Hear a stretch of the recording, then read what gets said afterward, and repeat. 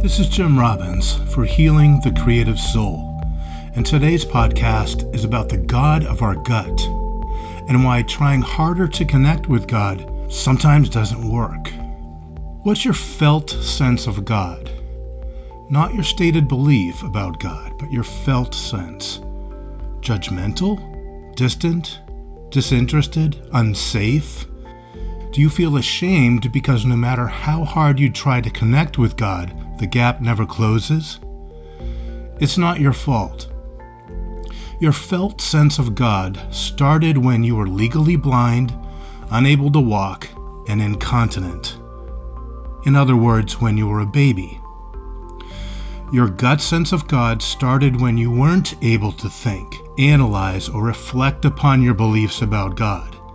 In other words, your gut sense formed outside of your conscious will when you were a baby. Children of divorced or dysfunctional parents will likely experience an insecure, uneasy sense of attachment to God and others. This shows up as either what is called ambivalent attachment and anxious relationships, or what is called avoidant attachment, which means shutting down in relationships, both of which manifest as an insecure, felt sense of God.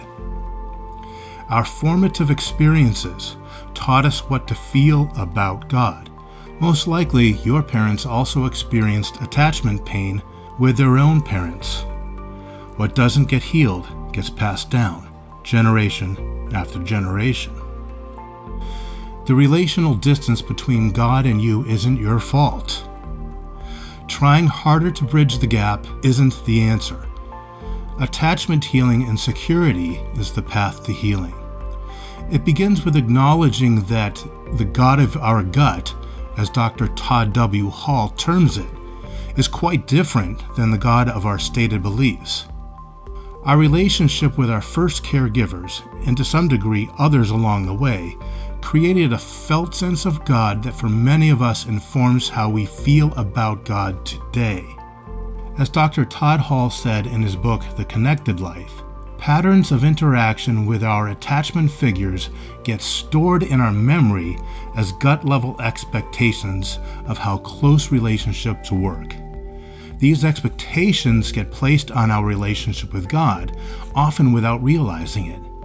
This doesn't mean that our experiences and expectations of God can't change, but it does mean that the social context in which we are raised profoundly shapes the God of our gut, and this, not the God of our head, is the God we experience most of the time." End quote. So here are some recommendations. Find the faces you need, people who embody the loyalty, delight, and fierce love God actually has for you. This could take time, so don't give up the search. It's worth it. Secondly, be kind to yourself. As you ever so gently allow God to change your gut sensation of Him, give yourself grace when that scares you. Third, practice this breath prayer. When inhaling, say, "God holds my story," and exhaling, say, "I am bonded even while broken." God knew you before your parents did. You are part of God's bloodline first, and before any other. That bond precedes and prevails over any brokenness. And lastly, ask God to bring you the blessings that previous generations could pass on to you, while healing the hurts they left behind.